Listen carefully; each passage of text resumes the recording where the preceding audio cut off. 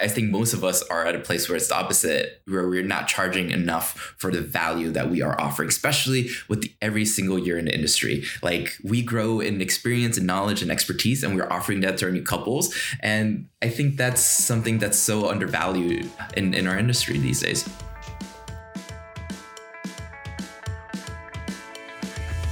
Welcome to another episode of the Light and Dark Photography Podcast. I am your host, John Mansfield.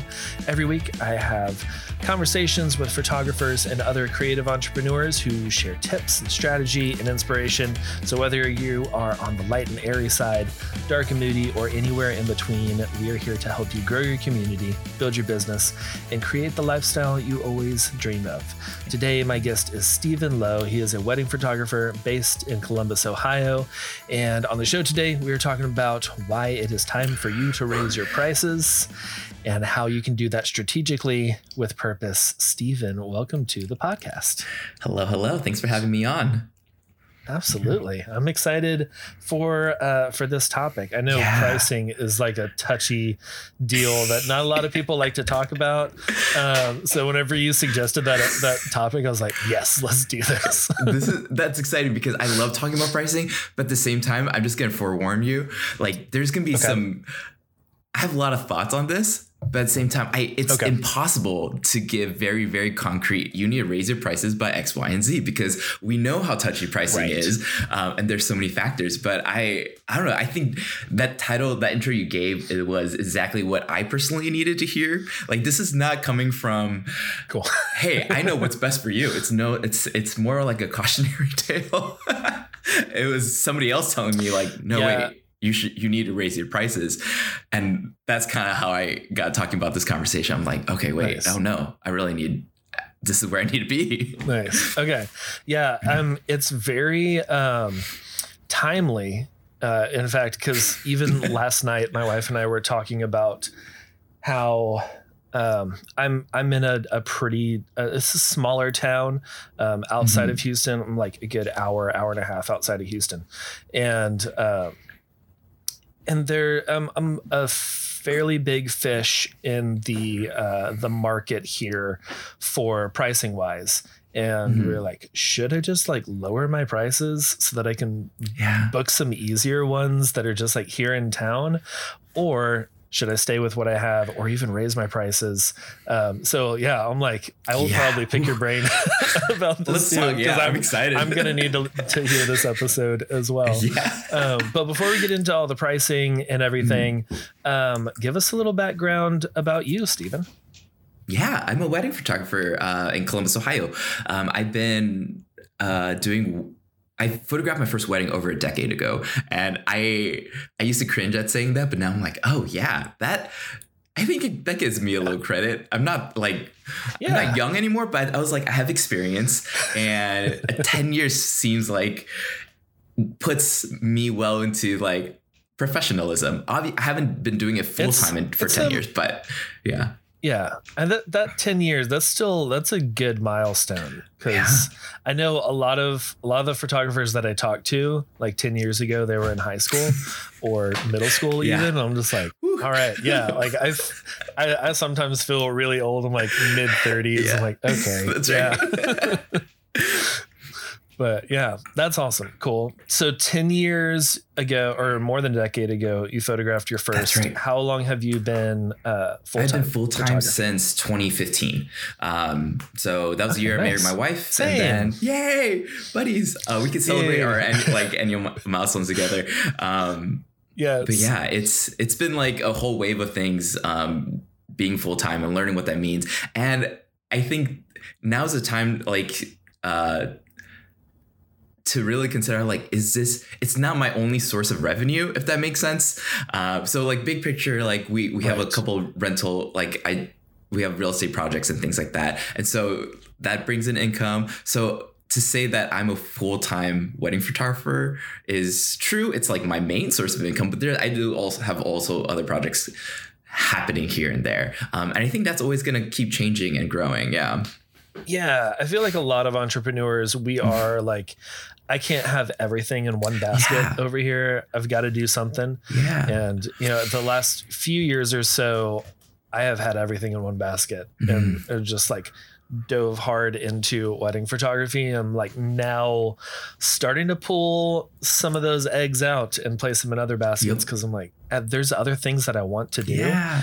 And but yeah, there is almost like that feeling of, well, am I less professional or like less credible if I'm not doing this 100% of the time?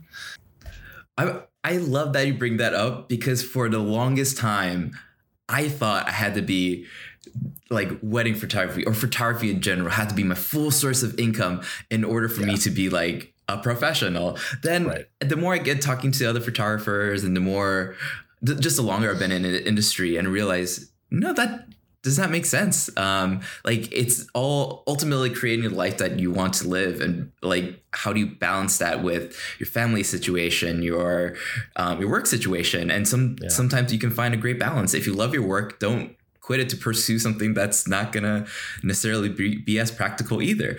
So I feel like for the longest time I felt shame that I was not a full-time photographer, and then I made it here for a while, and then I didn't feel any different. It was just like the grass is not greener on the side. There's a lot more responsibilities, but it's not necessarily greener. It works out for a lot of people, and it could be great. And I love what I do, but it doesn't have to be, all your eggs don't have to be in just one basket here. Yeah. Yeah. I do like that mindset. You know, I think that sometimes we hear other photographers talk about how, you know, I've been full-time for a decade or I've been doing this for however long. And like, it feels like that's a milestone that you have to get to be considered a real photographer instead of just like a hobbyist.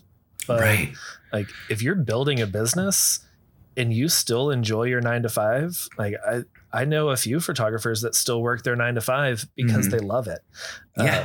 One of my associates, she's a veterinary nurse, and she loves that. Like that is her passion. She also has a passion for wedding photography. So does that as well.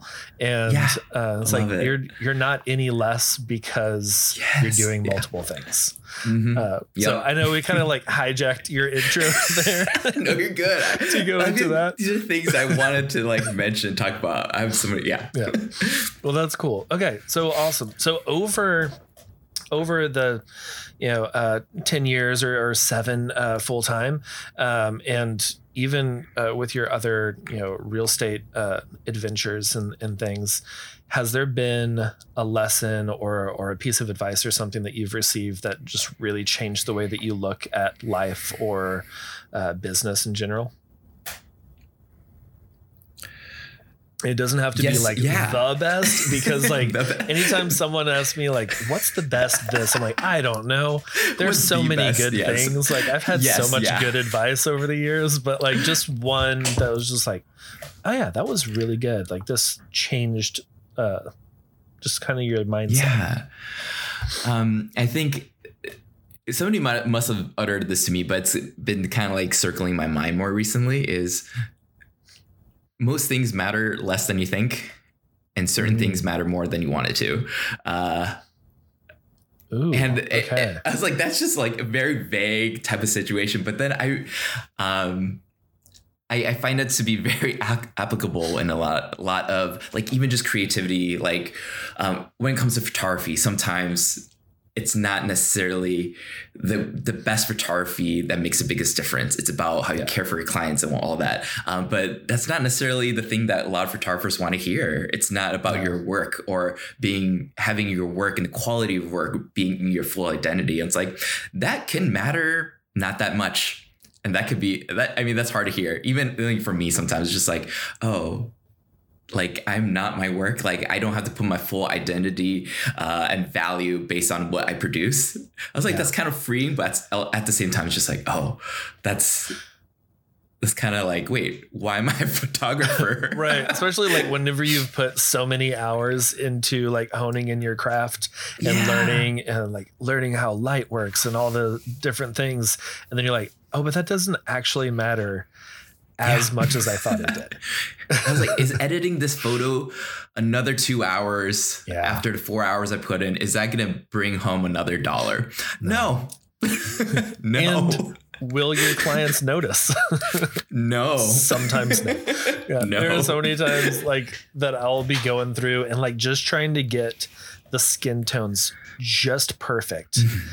And then I do the like revert to original. I'm like, yeah, like from back here, it looks the same. But like me, like leaning into my computer, just like getting really close. Yeah. Like, if they blow this up on a billboard and they're standing up there, I want them to be able to see all this detail. Exactly. Yup. Yeah. Yeah. No, I think that's a really good piece of advice and a really good mindset to have going through just life. Like there are so many things that don't matter as much as you think they do. Like our minds, we're continually thinking about like, oh, but this is such a big thing. But then whenever you step back from it, it's like, actually, that's not really that big. Like I'm inflating it in my mind because I'm going over it over and over again. That's right. But no one else is thinking about this. No. And I like, even with the editing example, like like there's something about it that I want to believe that that actually makes a difference. Like the sum of all the parts eventually, like the obsession of making something perfect. Hopefully that shows across your work and somebody can like really connect and relate to it. But the individual ones that I feel like that take up so much mental space sometimes just needs to be spoken out loud into the universe. And it kind of it's like when fear is spoken out loud, it loses like so much power. And I actually saw, this is so off tangent maybe, but like even just when you experience trauma, being able to speak that out and share that with somebody within, I think, 2 weeks really significantly decreases your chances of PTSD over the long term. And it's just like fear has a hold of us once it's when it's living inside our brain. And this is like, I think so many creatives, entrepreneurs, like we obsess, we love to create and we want to make everything perfect. We want to micromanage, but sometimes it's when you put it on paper or saying it out loud, it allows the world to, I don't know, there's value in saying that, like it's away from me now. It's not going to all consume me fully, but it is there in the universe and it kind of loses its power in a sense. Yeah. Okay. That's great. My camera just died, apparently. If that's showing up here, I am using Fuji. This was the one time I always go through my checklist of things to do before recording. And this one probably because I had not had coffee yet this morning. I was just like, camera's good, throw that on, and didn't even look. Let me see if I can change this battery real quick. Yeah. And throw it back up there. Cause I can still see your face, but I want you to be able to see my face just to have that extra little bit of connection. So let's see. I don't have any standby music, but imagine some for about, there we go. Perfect. Oh, Carnival. Okay. Love it. This is not a joke. I'm just kidding. Technical difficulty. Cool. That was a quick switcheroo, fun little battery change. Thanks for entertaining the listeners while I was gone.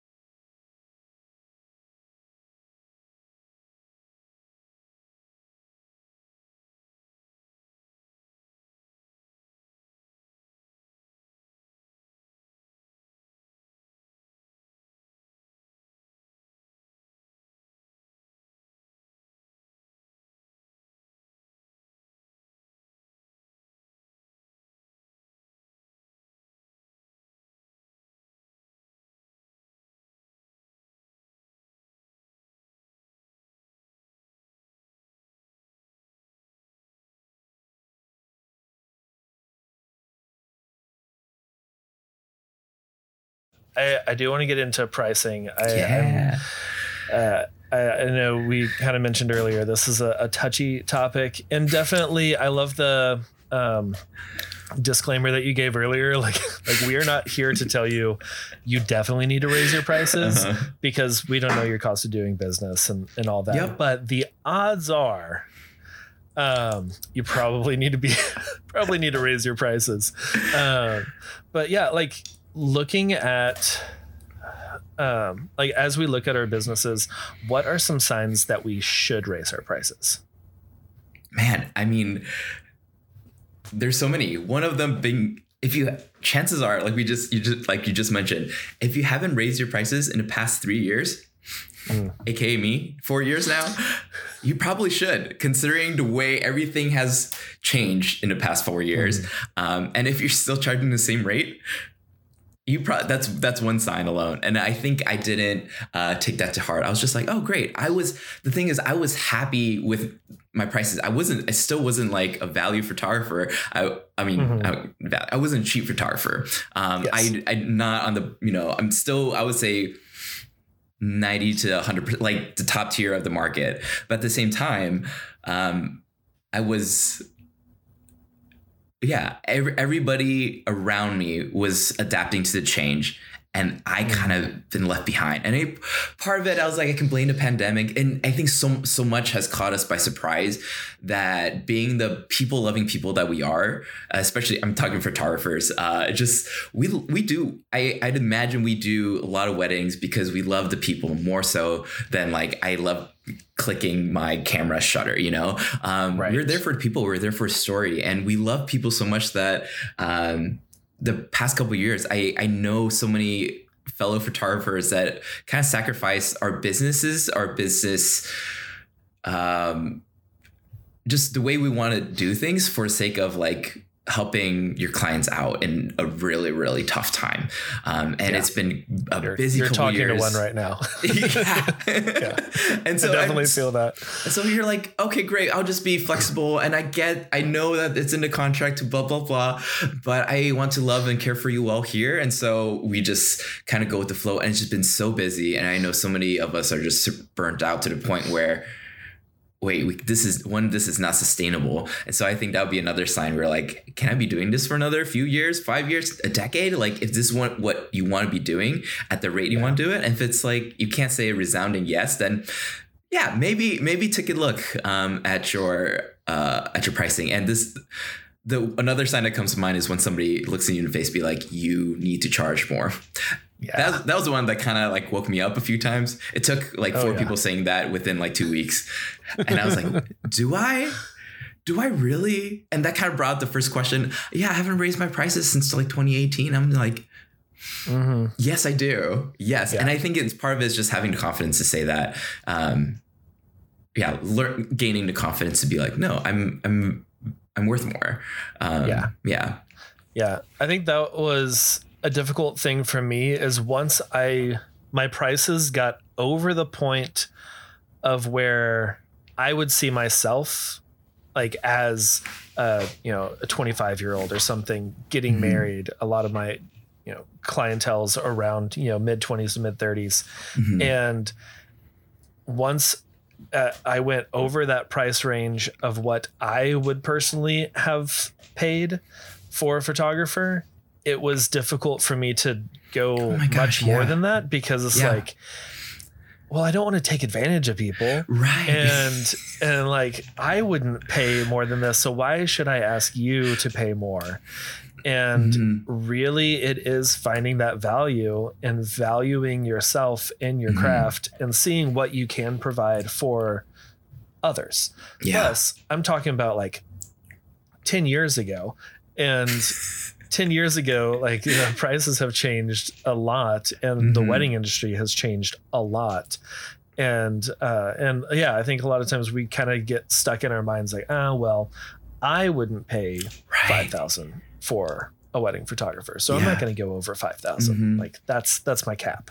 Yeah, that's such a good point. I think when you say that, I was like, I can't afford my own services, but that's okay, because ultimately, like, nobody can tell you how much you can charge, how much you should charge. It's such a, I mean, what we do, we are artists, and to put an objective value on art, to make it into science, is challenging. There's so many factors, like if you do album sales, if you like how many years you've been in it, what other expertise are you offering other than great photography, like there's so much that goes into it. But at the same time, as long as you feel you're comfortable with the value, the value that you offer is that at the level that you're actually charging, I think you're good. But on the other side, I think most of us are at a place where it's the opposite, where we're not charging enough for the value that we are offering, especially with every single year in the industry. Like, we grow in experience and knowledge and expertise, and we're offering that to our new couples. And I think that's something that's so undervalued, in our industry these days. Yeah, I agree. And it's hard to like contextualize what that's worth. It's like, what is another year or another, 25, 30 weddings under your belt worth in experience? Like, what is that experience worth monetarily to raise your prices? Because like last year I've had 35 more weddings of experience than I did last year. And like going even further back, because I went probably a good 2 years without really raising my prices, because it was like that, it was nearing that dead zone of like that $3,500 range, to where it's like you're too expensive for the lower end budget weddings, but you're not expensive enough for the higher end, because they're like, why are you only 3,500? Exactly. Yeah. And it was like nearing that dead zone. So I was like, I'm just going to chill here. I'm just going to camp out. And I think that like couple of years of all that experience building up, and like even just listening to podcasts like this, like I listen to so many business podcasts and photography podcasts, and that's continuing to grow my experience because I'm learning things from others and then implementing it into my business. Is there, I know there's not like a formula or anything, but like, what do you think about, like, how should we be assessing how much we've grown over the last year or 3 or however long it's been since we raised our prices? I know that's a loaded question. How do we assess that? Man, I have like, I personally have a formula for myself of like when I do give myself raises, and at least now I do after, all this conversation. But a lot of it is, I think, just, man, I'm at a loss for words as far as like assessing. I think experience is one thing, and what you offer is one thing, but what you charge honestly doesn't have to be correlated to any of that. There's always gonna be worse photographers that don't offer the experience level that you do, that's going to charge more. And there's gonna be amazing photographers who don't charge as much as you do. And so it's kind of essentially, you can do what you want at this point, which is kind of crazy sounding. I mean, that's like what you just said about like, there are some less experienced photographers charging more and more experienced charging less. I am constantly roaming other photographers' websites for potential guests for the show. And there have been a few that I'm like, I can tell like you're in your first year or two, and like I can see that through your work. But then I go to their pricing page. I'm like, you are charging more than me. Like, how are you doing that? And then there are others that have been in the game for 15, 20 years. And I'm like, you need to raise your prices. Like you're like charging what I am or less than that. And, I think that is the hard thing about pricing yourself, is there is no formula. There's no like calculator that you can just type in the numbers and then it spits out a number. and this is exactly what you should be charging. I think the best basis is not to compare with anybody else when you're initially establishing what you want to charge, because do your cost of business, the lifestyle you want to live, and then also just like how much you need to bring in for your family. Like, I pay for healthcare for my family because, freelance and entrepreneurial life like that. Yeah. That means I have to either charge more or book more weddings. So I think if you can figure out your target, like how many weddings at this, like your average income you want for the entire year, and kind of go backwards and reverse engineer what you need to charge, I think that's going to be very, very eye opening in terms of, I'm very undervaluing myself. And so nobody can really tell like what you can charge. But man, even in Columbus, like the average price of wedding photography spent, I forgot who put the report together, but it was just a huge survey, and it started around like maybe 5 years ago. It's probably averaged $3,500 for wedding photography. Now it's probably closer to $5,500. And so like keep that. And I wasn't even paying to just all this happening. And there's photographers here that start at $8,000, $9,000, $10,000. And I was like, is that the world I want to like, be in still, And so, and it's okay to not say yes, or like, hey, I'm just want to be on top of the chain, I'm just gonna charge more. But the other thing is like, make sure you can actually book the amount of weddings you want to. And I think that's kind of like the formula I ended up implementing for myself post my price raise very, very recently, right before this conversation, or like just maybe a month ago. And after I raised my prices, and this was like a generous raise for, I need to compensate for the past 4 years. It was like a significant, like closer to 25% overall raise of everything. And the first 4 people I talked to ended up booking. I was like, okay, what was I doing before? And I am making sure I'm offering more value. Like my goal is not to do a ton of weddings. I want to do 10 to 15 a year, probably ideally closer to 10, and give it completely like my all every single wedding. Like, and I often do Indian weddings or fusion weddings, so there's multi-day. And so the idea of like, I really get to dive deep with these couples and spend all my time with them. Like, I love that. And I know that's not for everybody, but I was like, that's kind of the way I want to do things.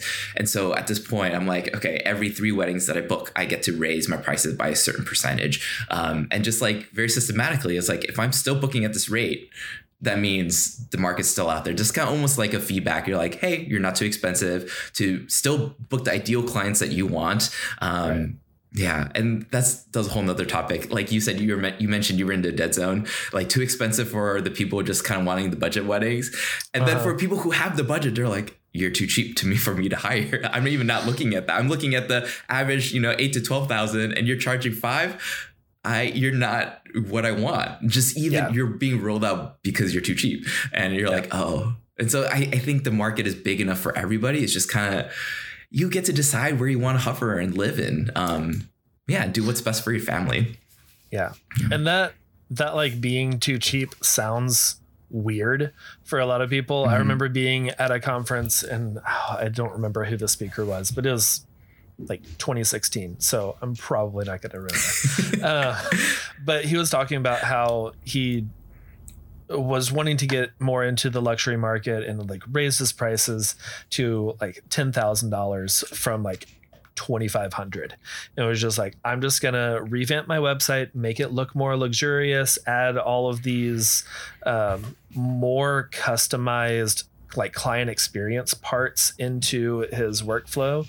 And he had one of the first people inquire, and she was just like, okay, so what's all included in the 10,000? And he like went through this list of all these things, and she was like, oh, okay. Yeah, I was expecting to spend more like 25,000 for all that. So I think you're just a little bit, underexperienced for what we're looking for. And he was just like, what? Like, he had never heard of anyone getting booked for 25,000, but there are those couples out there. And and like that is something that, someone who's charging $1,500 right now, and just like, what? There are people that can charge 5,000 and book consistently. Yeah. Like there are I forget how many millions of people that were getting married this year. It was like the biggest increase of weddings since the 80s. That's right. Yeah. So many weddings going on. So there are a lot out there in every single different pricing bracket. And you'd mentioned something about like systematically raising your prices after so many bookings. Were you talking about like after, if you're still like hitting a percentage of like the leads that come in, if you're booking a certain percentage of those, then you raise your prices, or what does that look like for you? Yeah, great question. So I recognize I'm probably in a very different boat than a lot of photographers out there. But I don't get a ton of inquiries, but if they do come in, it's the 90% booking rate in general. They usually come from planners or past couples or siblings of past couples that are getting married, and they like verbally committed to me like years ago. And they're like, okay, this is happening. Just wait till I find a boyfriend and fiance and then wedding. I'm like, okay, great. And so when they inevitably reach out. Like it's oftentimes a sure thing because they've seen how I work. They know the experience that they want. And they've already picked me, and I essentially just get to quote them. And so, I have multiple, I'm at a place where I have few collections, different hours. Some include, travel to wherever you want in the US type of situation. And others are like 8-hour one photographer, just me showing up. And so I want to say I am able to fit everybody into the collections that I have. If not, we can always do custom collections. But that being said, I make sure like regardless of collections that they choose, it's worth it. Like it's worth my time. I think that's really important. Sometimes people end up charging more, but losing more money as they charge more for their higher collections because they also give away significantly more. I make sure, like the more I charge, actually more I make still, which is, where you want to be. But I would say every 4 or 5 people that actually just reserve me as their wedding photographer for 2023, I'm raising my prices. And just because this is so fresh to me, I'm probably the first bump I'm going to give myself is probably to 10% across the board. And for me, I have like a full breakdown Excel sheet calculator of like profit margins of everything, my estimated hourly costs, AI outsourcing, everything built into my collection. So I know that, like all the collections are actually worth my time. I'm not spending 14 hours making less and less and less or something like that. Right. And I do like what you mentioned there with as the packages get bigger and you're doing more things and including more things, your profit needs to increase as well. Because that was something whenever I was first forming my collections 10 years ago, there was no education. I couldn't find any education online about this stuff. And somehow I put together an Excel spreadsheet of my cost of doing business and figured out, okay, how much do I need to make with all of this? And I formed each one to where I was receiving the same amount of profit from each collection. Which was not great. No. I was like, if they book me for 6 hours, I make this much in profit. That's great. And then I increased to 8 hours. So I'll just add this and I'll still make the same profit. And that's great. And I'll make the same across the board, whether it's 6 or 8 or 10 hours. And then people kept booking like the 8 or 10 or all day. And I was like, oh wait, I am doing more work on but not these getting days, paid for that work. but not getting paid anymore. Oh, my hourly rate went down to like $7.50 an hour between everything that I was doing, prepping for a wedding, all the calling and editing and everything afterwards. Plus I was not doing well with Lightroom back then. So it was it was super slow. And it was just, I was adding more work to my plate, but I was like, no, this is great because I'll kind of know if I book, 3 weddings a month, then it's consistent pay for myself. Right. It's different for the business, but it's consistent for myself because I get paid the same no matter what I do. It was just reducing my hourly wage. But I think that's such a good reminder, really though. Like, we all start somewhere. I remember one of my first weddings, I did photo and video by myself for $700. And it was one in each hand. Photo was $500. Adding video was another $200. Yeah. And I don't know how I pulled it up. I had like tripod set up everywhere. I get there early and then trying to edit that together and taking photos. And of course I was like renting gear. So I had to set it, go out, set everything up. And it made no sense. But the thing is, like, we all start somewhere. I've done free weddings. I've done the Craigslist weddings. But I think I don't want people to almost skip that character building phase because you can teach somebody these things, but I find it very hard for people to take it to heart unless they actually go through the struggle. So, right. I mean, do with, whatever you can with that knowledge and information. Like, if you can learn these lessons without actually having to learn these lessons, amazing, like, power to you. Yeah. Yeah. Could you speak a little bit more toward the cost of doing business for anyone out there that's just like, what is this? I'm not familiar. Like, whenever I was my first packages where I was just like, 8 hours, $500. Sure. That sounds great. I'll do it. Yeah.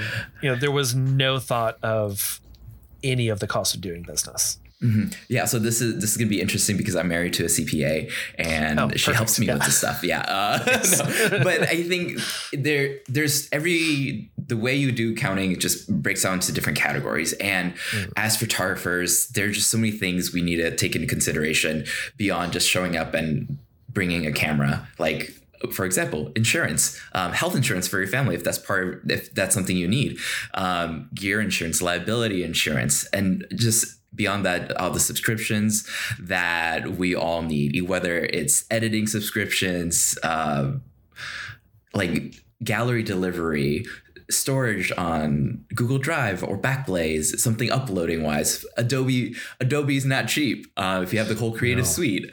And so there's a ton of large annual costs that we built in, not to even mention like anything marketing, whatever. All these things are often neglected when it comes to doing cost of business. And of course, you have your camera. I'm assuming everybody has like roughly, I don't know, at least $10,000 worth of gear from here and there. And those you get to depreciate over time because they're not going to last forever. You need to make sure you keep like update the shutter or like replace the shutter, things like that. And so there's all of that. But beyond that, it's just your time that is the most often neglected. The hours you spend communicating with a client.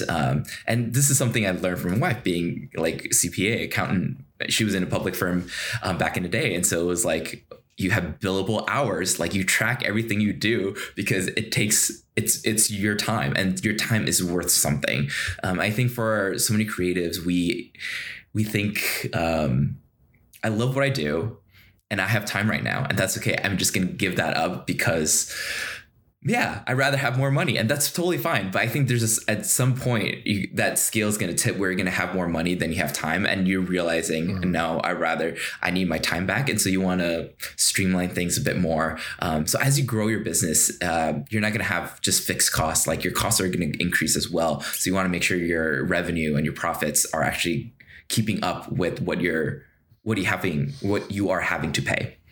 Yeah. Okay. Yeah. I think it's so good to hear, especially because I can remember being a fresh new baby photographer, not photographing babies, but me being very new on the scene, and not really knowing anything about the cost of doing business. And, I didn't have a list of all of those, fixed costs and the annual costs and just like the variable costs of doing business, everything was just like, I don't know, this sounds good. And if I can make this, then that would be some great money. And then it quickly turned into like 0 to negative profit on some of those weddings, where I was just like, oh yeah, I've got, upkeep on my cameras, or I need to buy a second camera body because, I've got to have a backup, or get multiple lenses going at the same time. And like that kind of stuff just grew and grew and grew. And, it's really important if, listeners, if you have not done a cost of doing business, just sit down and go through, think of everything that you spend money on, spend time on in your business. It's going to be a long list. And that's really going to show you where that profit is going. And taxes was a big one for me. Once I hit the taxes and like sales tax and everything, I was like, why am I doing this? I really need to raise my prices. And that's one thing that if you're a hobbyist, I know a good amount of photographers just try to do things under the table. And that's, if you get away with it, good for you. Like nobody likes paying taxes, but if you're trying to run a, full and legitimate business, like you just have to, right? You just have to make sure that, you're putting that amount aside as you're doing all this, so you don't get screwed over either quarterly or at the end of the year. And the other I think biggest part is when we want to get into IPS or like offer products, albums, wall art, all the good stuff. I'm a firm believer in that, and I think it's just created an experience for my clients that is just unforgettable. But at the same time, I know for a long time I was undercharging because the larger collections, I was like, oh, I'll throw in a canvas, I'll throw in a piece of wall art. And then suddenly the cost to me was like $700, $800, $1,000, $2,000. And I was just, that was my time and money, not to mention ordering and making sure things are right. And I put a guarantee on the artwork that I sell. So if anything's broken, damaged, shipped, or like fading, like I will replace it, like there's value in that I need to be charging for. That is just, sometimes it's like, oh, you want to print? Here, I'll offer it at a cost because you're my friend. I like you. And exactly. It's going to come back and bite you in the butt. Oh yeah. Yeah. Especially like pricing all of that. Like I remember hearing, the 3X rule where it was like, whatever your cost is for this, 16 by 20 print, you need to be charging at least 3 times that because a third of that is going to taxes, and a third of it is the cost of the actual thing, and then you have your overhead and any margin in there. You need to be getting that. And I was like, no, well, it wasn't explained to me like that. It was just like, you need to be charging 3 times. I was like, no, I'm not going to price gouge. Right. Like a lot of my clients are my friends, or they have become friends through this process. And if it costs me $16 to buy a 11 by 14 print, then I'll charge them like $20. Right. Like I'm just gonna throw a couple extra dollars for shipping and handling. And that was a mistake because it takes time, and like it does. Making the order, communicating about, is this a print you want? You want crop this way. Obviously, a lot of that can be automated if you have a system, but that adds into other costs. And I personally do a lot of printing in-house, so I was like. People think, oh, this is so fun. You can be really hands-on. And I do it for the sake, because I love being hands-on. Like I love working with my hands and touching print and making sure it's framed properly. So I right now, I still have the time to do it. I don't know if that's going to last forever, but right now I do. And I absolutely enjoy it. But I have so many people come up to me be like, oh, what does it look like to get into this? I was like, unless you are a nerd like me and want to mess with a printer it's going to cost you so much more ink, just go to your local print store that has a pro printer to do that. Don't buy one. starting off, yeah, $1,000. Replacing your ink alone, $800. Don't do it. I'll talk you out of it unless you really love it and actually can make a profit out of it. Yeah. Even just my like little inkjet printer over here for documents and stuff. It's just like the printer itself was like $40, and then the ink to replace is like $80. I'm like, how did you make any money with including the ink in the first place? Right. But yeah, it is a lot, because I've always been, I am a geek like that too. We're just like, I loved being in the dark room and like developing my own film and just seeing it come into the paper and pulling it out and hanging it up, and like that kind of tangible part of the photography. I love that. Yeah. But it is a big expense. And I was oh my gosh, I'm gonna leave it, Yeah. I've got PicTime, and PicTime has so many different labs that I can choose from. And and the automation of just allowing someone else to do that and fulfill those. I still have them sent to me so I can hold them and quality check and all that.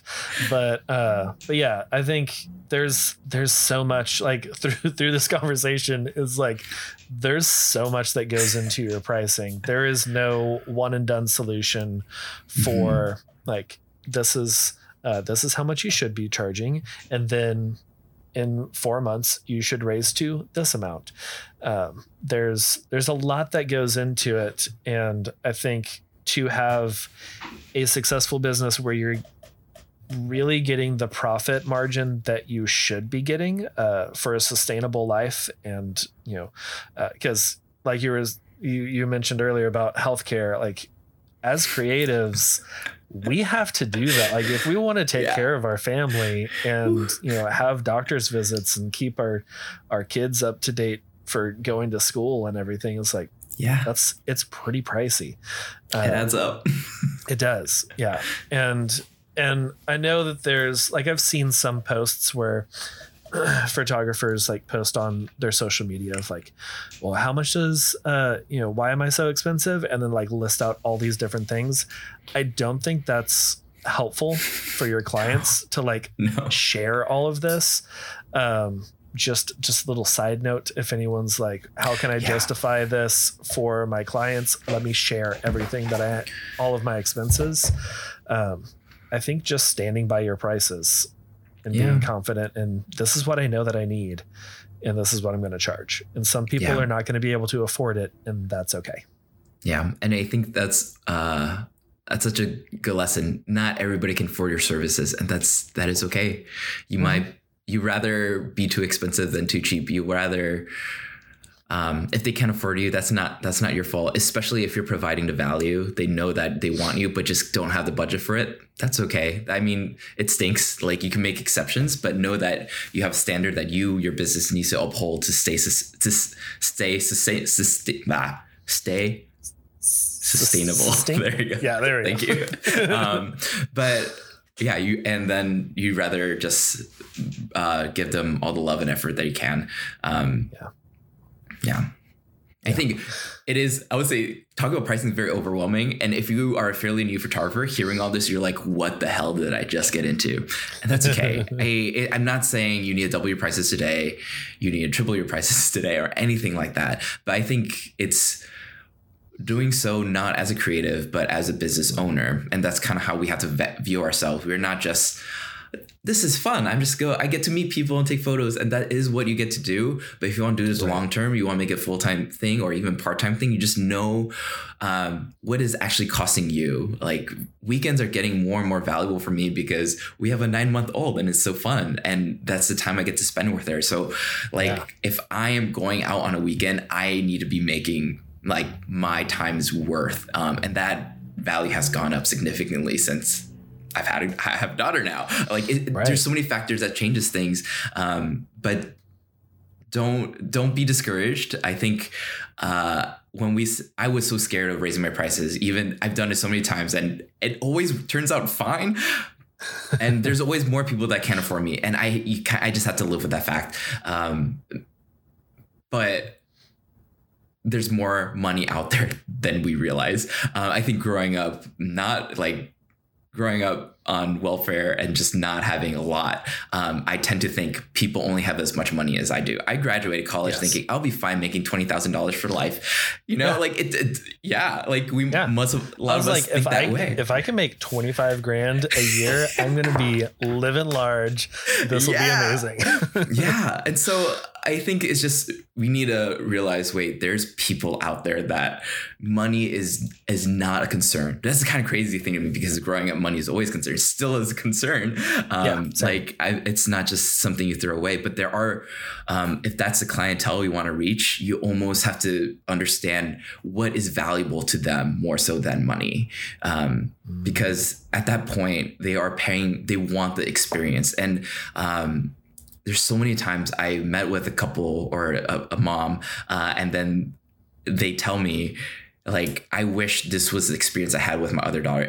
Money was an object. And so they ended up spending more with me because this is exactly what they want. I actually offered something that they are able to pay for, versus I just didn't offer it. Like multiple day coverage or bigger albums. They're like, my daughter-in-law just never got an album from Preferred Photographer. Is it okay if I order one with you? I'm like, I'm not going to say no. So here we are. And it was funny because we were just going through her engagement book. We were designing that together, and she started crying. And I asked her, why? Like, is everything okay? She's like, first thing she said was, I'm mad at you. I'm like, what did I do wrong? I was like, oh no. But she's like, this is too easy. I'm like, what do you mean? She's like, I spent the last 2 weeks on, I don't know, it was like Shutterfly or something, designing my daughter-in-law's album, and it kept crashing on me, and it took so long. She's like, 2 weeks, and you're doing this in front of me right now. It's not fair. I'm like, I'm sorry.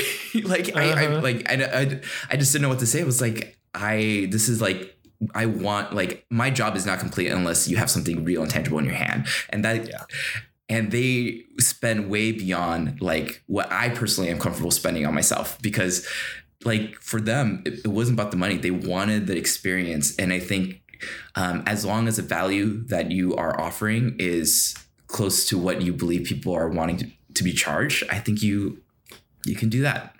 Don't be afraid of raising prices. The market's bigger than you think. Yes. Yeah. I 100% agree. And I know that is, it's hard to hear if you are on that lower end budget right now, because you're like, yeah, sure, Steven. Like, people pay you a lot of money. You can say that you've booked those people, but I haven't. And I still get people who are just like, $1,500. No, that is too pricey. Yeah. Because when I was charging $1,500, I had people who were like, no, you're charging 4 figures.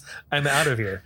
And like we talked about earlier, there are so many millions of couples getting married. Yeah. There are so many, even in your market. I know that we like to say that our markets are saturated, but they're saturated with people looking for people. And you can be one of those people, and you're going to attract some people who are not your people, and that's okay.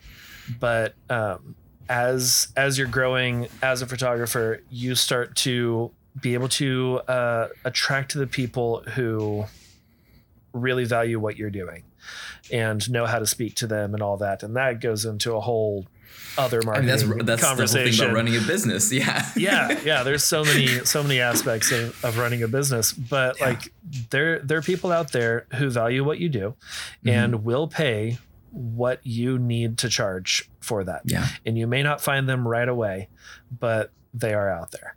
And I think that's what I really need to hear right now, because I recently doubled my price from what I was charging about a year and a half ago to what I charge now is nearly double. That's a scary jump.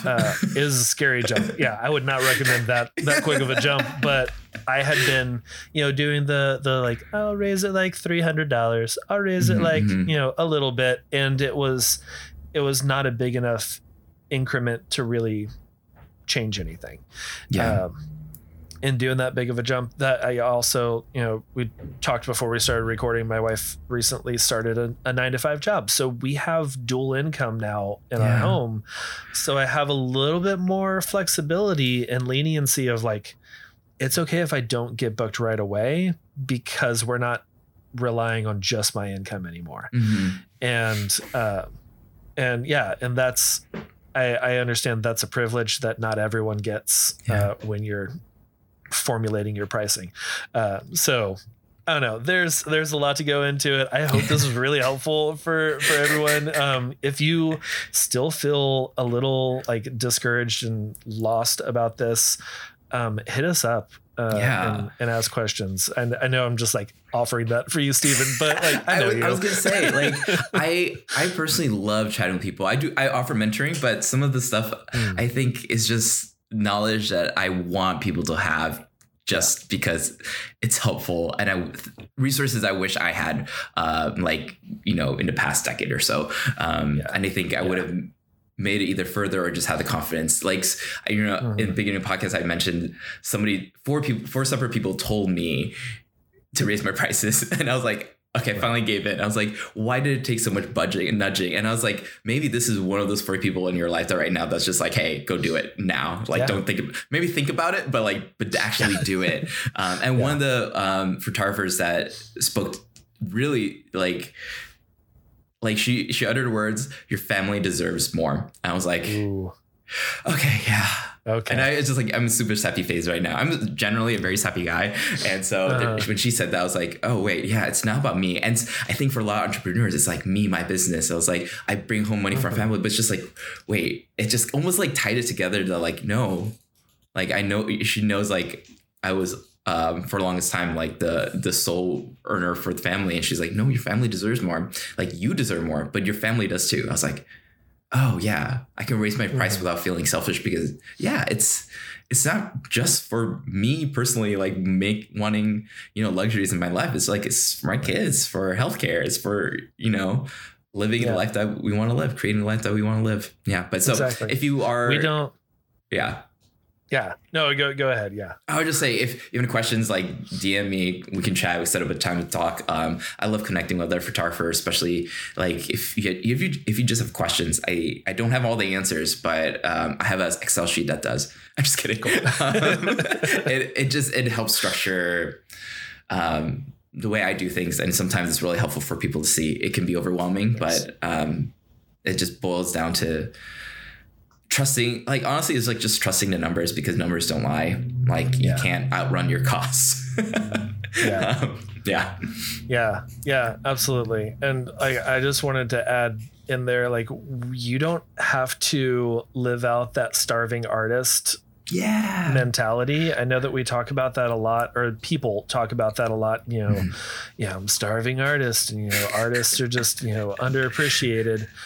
You don't have to be underappreciated. Like, the world's changing. People are valuing art a lot more these days.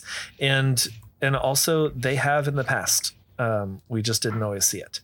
I love that. I've loved this conversation. I think is really something that I needed to hear today. So I know there are definitely, we're just speaking to each other right now.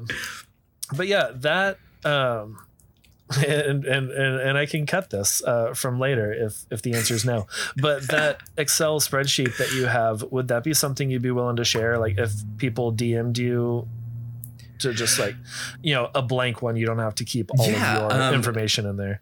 I'm actually working to make it more accessible. Right now It's very manual. Like there's so much things going on that's only in my head. Gotcha. But I'm hoping to make it a plug and play. So people, it's not a cost of doing business calculator. I think there's a couple out there that are pretty good. But this one's literally how I structure my collections just to make sure the higher I go, maybe I share it with you and you let me know if it's worth sharing. Sounds good. But it's just like, you want to make sure that it's, the more you charge, the more you make. When you calculate profit margin and how to when you give yourself raises, like what percentage you go up by, and it just kind of tracks things. It's not a very pretty thing yet. Okay. But I'm hoping it will be down the road. Yeah. Yeah. No, that sounds like it's a lot more of like those formulas and stuff all over to calculate everything. But yeah, no, okay. So I thought it was like a cost of doing business type calculator. No. But yes, there are a ton of those that are really helpful. I actually also have one.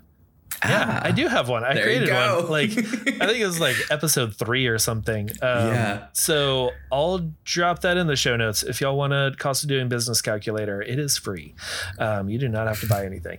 But yeah, and then I'm excited about your other calculator. Like that. We'll get it out. That is difficult to try and like figure out. All those like your different collections and what your cost is going into that collection with time and with, you know, tangible things like albums and wear and tear on camera bodies and all that kind of stuff. So awesome. Okay. Before we wrap up today's conversation, what is something that you're loving this week? Could be literally anything. There's so much, but this is easy for me. It's a Taylor Swift's Midnight album. It's good. Have you listened? Okay, good. I have not listened to the whole thing yet. As we're recording this, it's like just been a few days since the release. But I've heard a few songs and I really like it. There's one, I don't remember the name of it, but it's got like a very Billie Eilish sound to it. Yes. And I was like, I like this. This is a different side of Taylor, which I feel like she has evolved over the years from her country time. Oh my gosh. Like 16-year-old Taylor to who she is now. Yeah. It's funny. I see on TikTok music. And somebody was like, I never was a Taylor Swift fan. And then I listened, there's so much hype about her new album. I listened to it and I'm mad that I wasn't a Taylor Swift fan, but and she's like completely in love with just like who Taylor Swift is now. I'm just like, yes, I think for me, it was just the character development of like, I know she's a real person and I don't want to like, like pull her back into like a TV show or anything like that. But like the character development, like you can see publicly and what she lets on. And then the amount of like creativity and Easter eggs that she intentionally drops in places. Oh my gosh. It's like, it's brilliant. I love puzzles and like, what are those? Not wild goose chases, but a scavenger hunt. Where you're just like looking for things. I remember doing those in high school where we would just put like two of us would write out things that we had to do around town for a scavenger hunt, and then everyone else would have to go do it.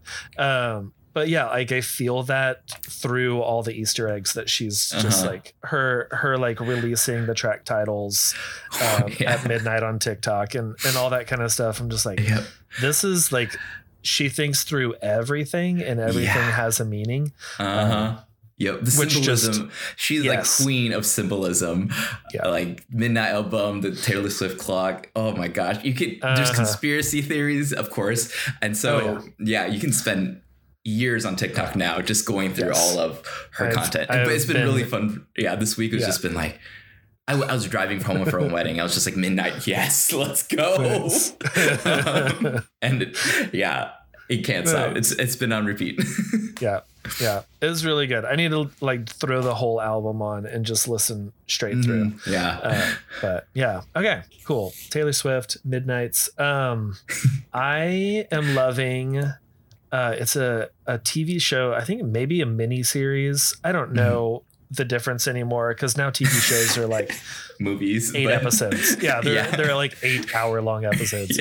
But it's Resident Evil, and it's a new, because there were like the Resident Evil movies back in the day, and then that started off as a video game, and there's a new TV show that is set. I think it's now. Yeah. It's set in like 2022, like post pandemic world. And it's, the next generation after the original, Raccoon City and all that from the original movies and video game and stuff. Wow. It's really good. I really enjoyed it. The plot is great. There's some twists in there. The acting was really good. And yeah, it's, if you're a fan of the video games and stuff, there's some major characters that show up. That I was like, how are they gonna like bring this into a real life type situation? And they did. That's exciting. So yeah, it was really good. It is on Netflix. Okay, cool. Okay, I got that. Yes. I loved. I played some of the video games. Wasn't like super into it. It was a little slow paced, but the movies I was enthralled because, you know, growing up with Resident Evil, you kind of like, oh, that's interesting. But I just felt like it's so hard to do so much in just one movie, and it felt it was more like action oriented than story oriented. There's like a fine line. So I'm curious. Yeah, I'm excited to dive into this and see where. I think that's why I really liked it. Okay. Me too. Yeah. I think that's why I really liked it, because they were able to go more into the plot and storyline and follow character development and like realizations of certain people in the story that I'm just like, what? Like you were drawing me along for like 4 episodes about this person, and then turned everything on its head, and now I don't like this person, and it's just for the ride. is a lot. And it's also, it's following the main characters, and it flashes back and forth between present day and then like them as teenagers, and the way that they merge those two stories and overlaying different things is really well done. I enjoyed it. Okay. Even if you're not a Resident Evil fan, I think you'll really like it. It's not super like gory or like horror type. It is definitely more story based. Cool. Okay. So yeah, Netflix, Resident Evil. Yeah. Check it out. I might rewatch it. It was really good. Nice. Cool. Well, Steven, where can people find you? Where can they follow along? Shoot you a DM, say hey. Yeah, Instagram's a great place to DM me. Light and Low, light as in my journey, like light, you know, and Low, my last name, it's just LO. And then my website, lightandlow.com. I'm trying to be a little bit more active. I'm officially starting to blog these days. Look at that. Nice. I'm going to venture outside of the wedding content world, I think. So follow me there if you're curious. And I always say this, somebody always asks, but don't follow me on TikTok. It's just irrelevant. Yeah. Are you a TikTok scroller, like just like watching the videos, or just not on the platform at all? But somehow I don't have a following, at least not according to TikTok, you know, the crazy numbers. But people follow me. I don't know why. I posted 6 TikToks and then haven't in a long time. But I'm considering picking it up because I do find it fun and I have these ideas, but I just gotta learn TikTok now. So and I'm just gonna skip the reels. I'm just kidding. I don't know. We'll talk about that later next time. Yeah, it's definitely, because I've started posting more on TikTok, and it's definitely not like, you know, an educational page or something where it's just like, and here's 5 ways to do this. Right. It's a lot of like me reacting to other people's stories and just like what most people do on TikTok. It's more of just like a fun thing. And then every now and then I'll talk about photography, or I'll talk about, business or something, and just kind of throw those in there. They usually don't perform very well, just because I don't have a big following over there.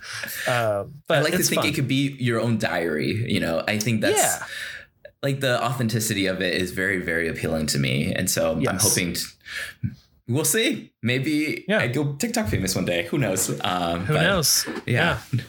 Well, cool. Well, I will not take your advice, and I'm going to go follow you on TikTok. I'm going to wait to see that 7th TikTok that you post. I'm already embarrassed. That's okay. Well, cool. Well, Steven, thanks so much for being on the show today. I really enjoyed getting to talk with you. My pleasure, man. Thank you for listening to another episode of the Light and Dark Photography Podcast. As always, you can check out all the things in today's episode in the show notes at a new location, podcast.allheartphoto.com. This podcast was recorded in front of a live Facebook audience. To join us for the next live episode, join the Light and Dark Photography Podcast group on Facebook. You can follow the show on Instagram at Light to Dark Co. Steven is at Light and Low, L-O, like his last name. And you can find me at All Heart Photo. Subscribe to the show so you don't miss an episode. If you got something out of today's episode, which I know I did, please DM us. We would love to hear from you and celebrate learning and growing as a business owner. Until next time, I will see you in the Facebook community. Goodbye.